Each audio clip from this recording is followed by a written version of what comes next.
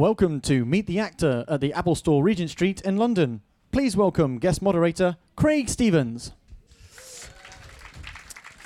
If I was in an X-Men movie, that would have been a lot louder. Welcome all of you to a very, very special Q&A for Meet the Actor. We're going to be joined by an actor who, for me, defies genres. He's been a mutant, he's been a prince, he's been the president. Before we meet the man himself, let's take a look at him in this stunning film, the romantic drama that is The Best of Me. Someone once said, it is not in the stars to hold our destiny, but in ourselves. But I believe everything that happens happens for a reason. Dawson. You don't know how to flirt, do you, Dawson? I guess I blew it the other day. You did. Well, what are you gonna do about it? I wouldn't mind doing that again. Then do it. Would you dance with me? So you caught yourself a rich girl going through her slumming phase. Did she tell you that you're special? Nothing. I can't have you getting hurt. Do you want this? Do you want me? I do. Bad things happen when you hang around bad people. He was trying to protect me. If this was the last time you're gonna see me, what would you say? Please don't do this. Dawson! Dawson! It's a miracle you're alive, Dawson. Is there anyone you want to call? Amanda? Dawson, It's been a long time. 20 years. 21. But who's counting? This is dangerous. You have gotten better looking. You couldn't have gotten bald or fat or something. Jeez. I miss this. A lot of things have changed since I last saw you. I don't know what happened. Life. There was so much you wanted to do. I wanted to do it with you. I blame you for thinking that you knew what was best for me when it was you that was best for me.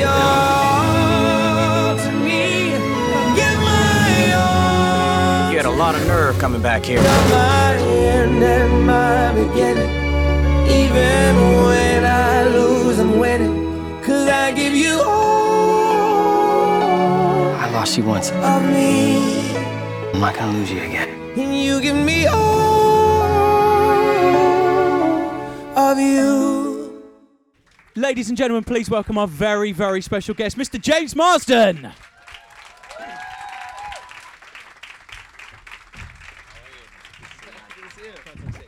Hello. James, welcome. How are you, sir?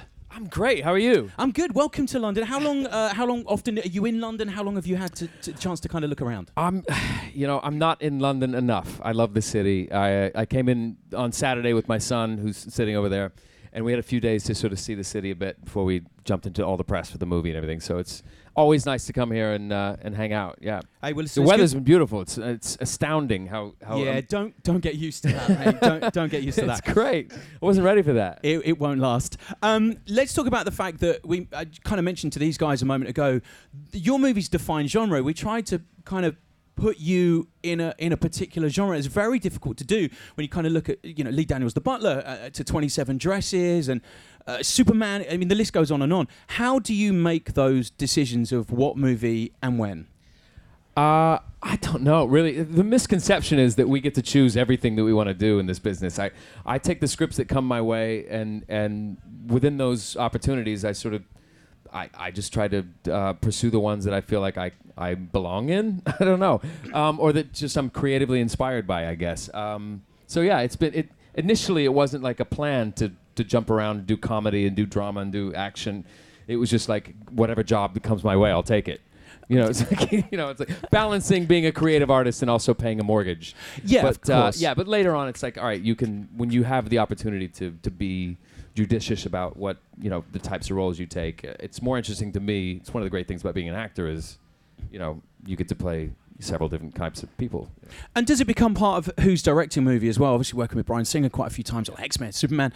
Is that important to you? Are you kind of doing a little tick list of who you want to work with? Because, I know you're very modest about the way that it works, but, you are in that position that you could choose movie via director or story or... Yeah, I think, there's always different degrees of I was gonna say celebrity, but that's not the right word. But like you have I've been doing this for about 20 years, and I feel like I've sort of gotten to a place where yes, you can be decisive about. I want to work with that director. I want to work with that actor. The script doesn't feel right to me. I'll pass and I'll wait on something else. But to me, the best directors, I think, are the ones that I want to work with. Meaning, people say, "Who do you want to work with? Actors, actresses?" To me, it's all about directors. It's about material. It's about the scripts. And then, as an actor, you're so vulnerable on set. You can give the director 10 different takes, and he can choose a bad one and put it in the movie. And so you want to believe in your director because you're. That's your safety net, I guess. So to me, it's all about working with the best directors. But, it's funny because I guess to say the misconception is like my uncle. I grew up in Oklahoma, and they still don't really know how it all works. And sometimes they'll say like, Jimmy, you need to be in a Scorsese movie like that. That's what you need. So why don't you just call him and just get in a Scorsese movie? Like it's not that easy. You can't just. So hey, I'm a film critic, and I still believe. I think it works that way, right? Right. Yeah. Exactly. Just that's a great idea. Yeah. Yeah. You know what you need to do? You need to be nominated for an Oscar. Go get nominated for an Oscar. Oh, right. Because I hadn't thought of that. That's it. But yeah, so my point is, I guess, within the opportunities that present themselves to you, you want to work with the best directors, and you want to do scripts that you feel like you're right for, I guess. Do you not text the family in Oklahoma and go, "This movie's come up. I'm doing Lee Daniels as the butler. It's a shoo-in. It's a guarantee. Buy the champagne. I'm coming home." Right. They're like, "You're John F. Kennedy?"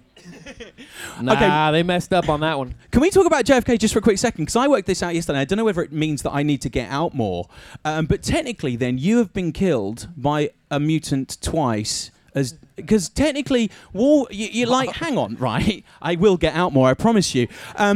Lee Harvey Oswald.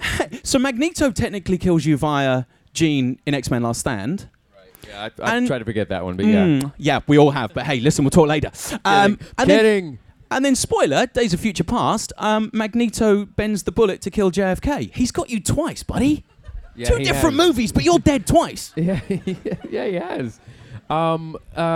Yeah, I wasn't JFK in that one, though, thank you. So I dodged that bullet. Nice. Yeah. But yeah, I keep dying in these X-Men movies. So hey, as long as they keep bringing me back, I'm fine. Either way, I promise to get out more now. I will start getting live from here. Let's talk about The Best of Me. And first of all, let's talk about your character and what it was about this character that appealed to you. And then we'll get on to kind of maybe a bit more about Nicholas Sparks' work as well. Yeah, to me, it's like I finish a comedy, then I want to go do a drama. I do an action film. And to me, it's just all about changing it up, like you mentioned earlier. So I just finished a pretty irreverent comedy with Jack Black. It was just he and I. And this script came along, and I was in The Notebook about 10, 12 years ago, and that was a great experience and continues to set the bar for these types of movies. And this came along. It was a nice opportunity to sort of be the lead guy in a movie like this. And so that was really it. I wanted to work with Michelle Monaghan, who I think is she's one of those rare actresses that are not only beautiful but really talented as well. And that was it. I thought the role was really interesting. There's this guy who just carries a lot of regret about some choices he made in his life, and I think he looks at her as the one who got away, and she's moved on with her life, and now life has sort of brought them back together 20 years later. And and it's always an interesting to think of when we think about our lives, about what the choices that we make and the roads not taken. You go back to your first love, and everybody remembers their first kiss and their first love, and you wonder sometimes, what would my life be like, and who would I be if I was still with that person now? Would it be better? Would it be richer? Would it be worse? So that's sort of what the movie's about, and it's probably magnified now more than ever with social media. Like you can immediately go back and get in touch with your high school girlfriend or boyfriend. And it's called stalking. I never liked that man she's with now. You do need to get out more. Yeah, mate, buddy. Hey. Seriously, my wife's told me that so many times. But this is genuinely true. There's a statistic that 50% of marriages end because of that unfulfilled first love. Yeah, because actually of that. I thought you were going to say social media. No, well, I'm guessing that hasn't helped. I think you should say because of my wife for a second. But so people do go back. People are obsessed with that first love, and I think that resonates with this movie. I think so. I mean, I think the challenging thing with moving on from your first love is that we're always trying to find those fireworks in our adult relationships. But the fact of the matter is, in my opinion, is that when you're young and you experience love for the first time, and all the dopamine is in your body firing, and the endorphins are going, it's the first time you've ever experienced those emotions, and it's very real and it's very powerful. And then you get older and you become more depthful as a human being, and your experiences with love are, I think, more complicated and more interesting, in my opinion, than just those chemicals firing. When you love at first sight, all those notions and romantic ideas. But I think we hang on those a little too long. Sometimes we think like, all right, that was real love, and maybe for some that was the case. I think with this movie, the two characters in the film, they're one of those rare instances where this is something very real, and they just want to stay in each other's field of gravity and can't imagine living life without one another. But unfortunately, the circumstances has pulled them apart. But now life has sort of given them another opportunity to be together. So it's like, what do you do with that? I mean, getting into the character of Dawson as well, there's a moment in the film where you feel like Dawson is almost trying to, he obviously is still in love with her, and that's never gone away. But there's a point that is he ruining her family life? And it goes in this really interesting character trait. I mean, obviously we know what we know about her life through watching the movie, and you guys are going to experience that. But there's a moment where, does Dawson feel that pressure of, what am I doing to this woman? Well, I think what the character that I play in the movie, he's a really good guy. He's kind-hearted. He tries to make the right decisions. He's not interested in putting any negativity back into the world. And he does recognize the fact that she's married with kids and all of that. But I think his love for her transcends even them being together to some degree. It's like, when you love someone that much, you really just want them genuinely to be happy, however that manifests itself in whatever shape or form. So he would not want to wreck that home or go in there just for selfish reasons. He just genuinely wants her to be happy. He asks her that in the film. And to me, that's like the ultimate romantic gesture, is you're willing to give up your own happiness and what you want for somebody else.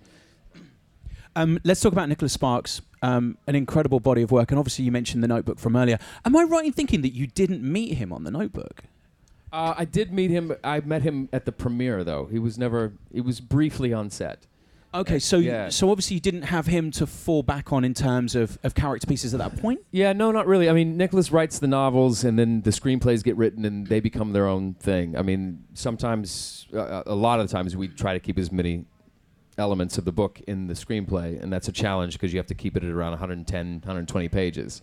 But he's very supportive. He loves the fact that these films are getting made, and he knows that he does have creative control to some degree. He says, all right, well, you can't change too much of it, but you can have a certain amount of creative license to make it right for the film, to make it right for cinema. But yeah, he just loves being on set, watching it all going. He's the smiliest guy. He comes on set, and he's like, he just loves the fact that his book is being made into a movie, and they're tremendously successful. So it's always good to have him around. But yeah, I didn't actually meet him until the premiere.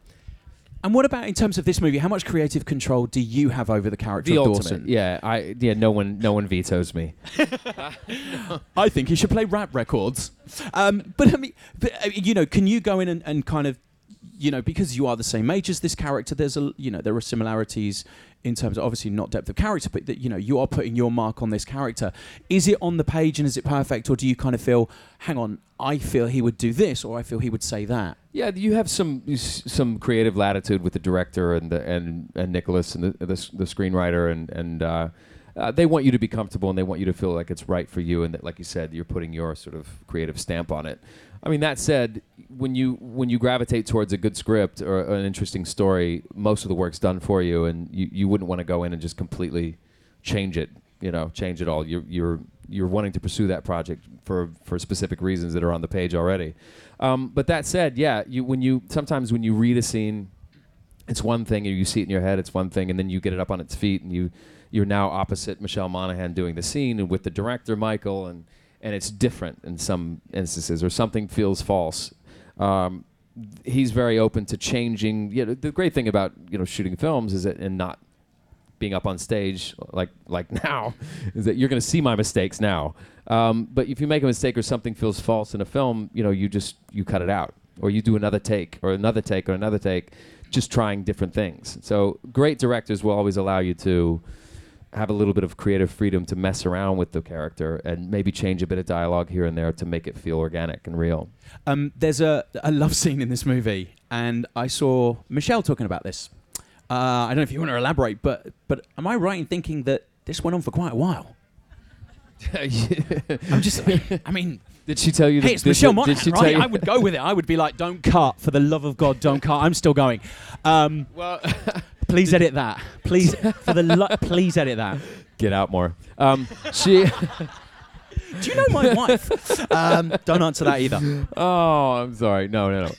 Did she mention how long that takes? No, it doesn't matter. Okay. Sorry. I thought we were going in a different direction there. The take. Yeah. No, she didn't. I just read that no one yelled cut for quite some time. Yeah. There was a pretty intimate love scene in the movie, and it was beautifully lit, and we were in this old abandoned cottage in the bayou in New Orleans. It was very romantic. It was a beautiful magnolia trees and Spanish moss hanging down, and we were kind of all sweaty. and one thing about digital, we obviously movies now are being shot much more on digital nowadays than film. It's very rare to shoot a film with film actually nowadays. And with film, you would shoot for about like one mag, which is like the mag that you put on top of the camera that carries the film, will last about 4 or 5 minutes. With digital, you can go on for like 15 minutes without changing the card in the camera. So the director was like, "All right, action." We take each other's clothes off and get into bed, and went on for 13 minutes, I think. I want to shake your hand, buddy, because that's amazing. Well done.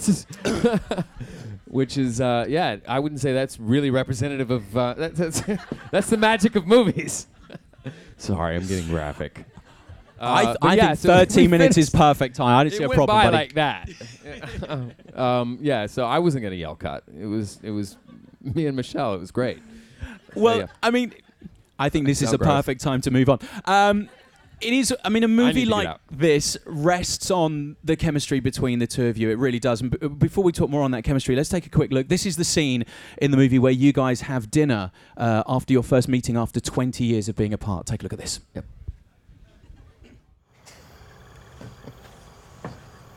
What? Why are you laughing?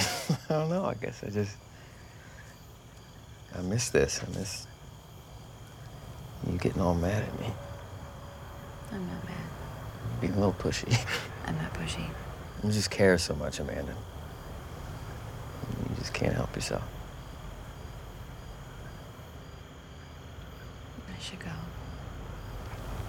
What? This is dangerous. We've had wine, and somehow you have gotten better looking, which is so annoying. Couldn't you have gotten bald or fat or something? Jeez.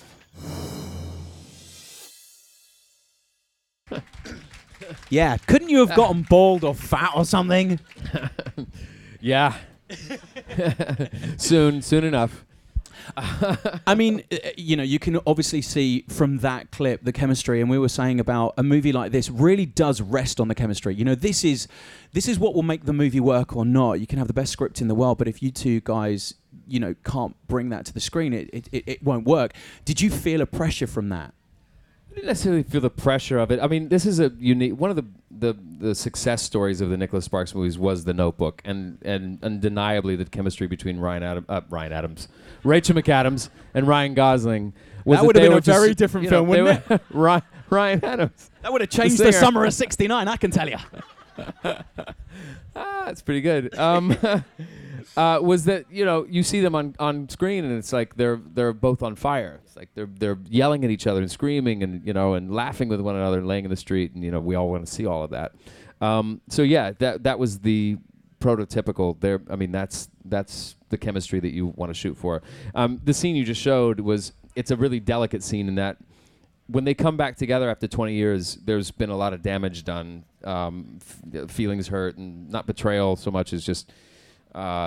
She felt, I don't want to ruin it for you, but it's there's a lot of careful dynamic between the two characters here, and this is one of the first moments where you see them sort of opening up just a little bit. And this is just the beginning of it, and then they end up relaxing even more than what you just saw, and there's even more chemistry. So I didn't want you to think that was the extent of the chemistry, basically. We so talked they're about the being love very scene already. careful with one another because there's been a lot of pain, and but yeah, we were allowed in that scene to kind of improv a little bit here and there and just kind of have fun with that. I think the chemistry between you two is incredible, and the same with the younger pairing of you guys as well. I think that was really important. Did you give advice to them, the younger characters playing your younger selves, if you like, the actors, to try and be, your mannerisms, the way you would deliver the role as Dawson? Yeah, not so much advice, just judgment. I would just see Luke and go, I wouldn't do that. Don't be better than me, Luke. No. You just work on your American accent, Yazzie. No, Luke he's fantastic. I mean, obviously we don't look, like carbon copies of one another, clearly, but the director was like, you guys have a similar sort of warmth or whatever, and but yeah, Luke and I got together just mainly to talk about the accent, that we sound like the same person. Having grown up in the South, the characters were kind of a Southern American. And Luke, who's got a brilliant ear for accent and dialect, he caught on really quick, and so I didn't have to do too much, actually, because I'm kind of a redneck anyway. I'm from Oklahoma, and I was like, I can do that. But Luke had to kind of take on my accent, and we just had a couple of like gestures and mannerisms that we sort of aped each other on, But we didn't get too hung up on that either. It was like I wanted him to have the freedom to kind of create his character as he would, and me to do mine. I mean, you do change a lot after 20 years anyway. So, but yeah, that was helpful. Not often do you have the time to rehearse on a film, and we had a good 2 weeks of rehearsals to get the scenes up and running, and get to know each other. Yeah. Shall we open it up to you guys? Would you like to ask James a question? You can't just be, will you marry me? It's not going to work. But let's get the microphone to that lovely lady over there. Can we pass the mic along? There you go. What's your question? First of all, James, I don't want to be too spoilerish, but I just want to say it was really great seeing you unexpectedly at a movie recently. Oh yeah, wait. I was in the movie or at the movie? Yeah, you were in the movie. Oh, okay. Yeah. Maybe it was there too. Watching it. What was that? I don't want to ruin the end of the movie. For Oh, okay. In case No, I thought you just saw I think everyone's already seen it, but just in case. Oh, okay, gotcha. Yeah, Okay. Oh, I think we spoiled that movie earlier, my darling. Hey, dude lives. Let it go. Okay, so my question is, whenever you're doing a movie that's based on a book, do you feel that it's very important for you to read the book and before you actually start shooting the movie, or you do like separate things? Yeah, if it's a book like a Nicholas Sparks book, or any book for that matter, to me, if you're doing an adaptation of a novel, of a book, I think it's always important to read it. The director was a little like, you can read it if you want. There's some things that are in it that are not in our film. So I think he was a little cautious about us, immersing ourselves in the book so much, in that we might come away with ideas, and sometimes actors with ideas is not a good thing. So he was afraid that we would come back and say, "Where's that scene where I was, doing the stunt off the whatever." But so I did read the book, and it's it's a tremendous work. But you can sort of go in and see, where our screenplay came from. But I don't think it's imperative that you read them. I just preferred to, because I feel like it's out of respect to the author and everything. So. We may as well go to the lady right next to her, who's had her hand up for a while as well. Hi, my question is about the movie Enchanted. What appealed to you to the character of Prince Edward? Thank you. What's so funny? By the way, I'm so slow today. I just realized the movie you're talking about. I was like, what movie, by telling me that I'm in, are you ruining the ending? I'm like, You know the one with the glasses. Forgive me. Yeah, so Enchanted came my way, and it was really just to play the prince, and I had to audition, and Amy did as well, and neither of us were asked to sing, actually, and Amy and I both come from musical theater backgrounds, and we like bold actors and stage starved actors do. It's like, hey, we can sing too, and it's like, oh, can you really? Like, yeah. So they go, okay, well, we'll try you, singing the song, and if you suck, we'll just replace you with somebody else. So we actually ended up getting to do the singing ourselves. But that came along. It was like, I loved the conceit of the movie. It was very ambitious. It was Disney sort of sending itself up in a playful way. And the feeling was, this movie is either going to really work or it's going to be terrible. And that was never more obvious to me than the first day where I was on a bus in tights with big puffy sleeves and a sword, and a bunch of like tourists in Times Square looking at me like, what the hell are you doing? Like, he's really jumping the shark. And I was like, I hope this works. But me and Amy and Timothy Spall, the brilliant English actor who played my valet in the movie, were just sort of, it was like the feeling of standing on a ledge going, all right, you're going to jump? I'll jump if you jump. And you have to commit yourself to a movie like that. And we all did, and it just worked out. So it was a joy to work on, and the score was brilliant. And those are the types of roles that don't come around that often. It's just, you read it and go, I know how to do this. Please let me do it. And they let me do it, so it all worked out. That's a great film. We have a lady at the front here. Oh, God, I'm so nervous. So am I. I have so many questions. Cyclops. How many questions can I get?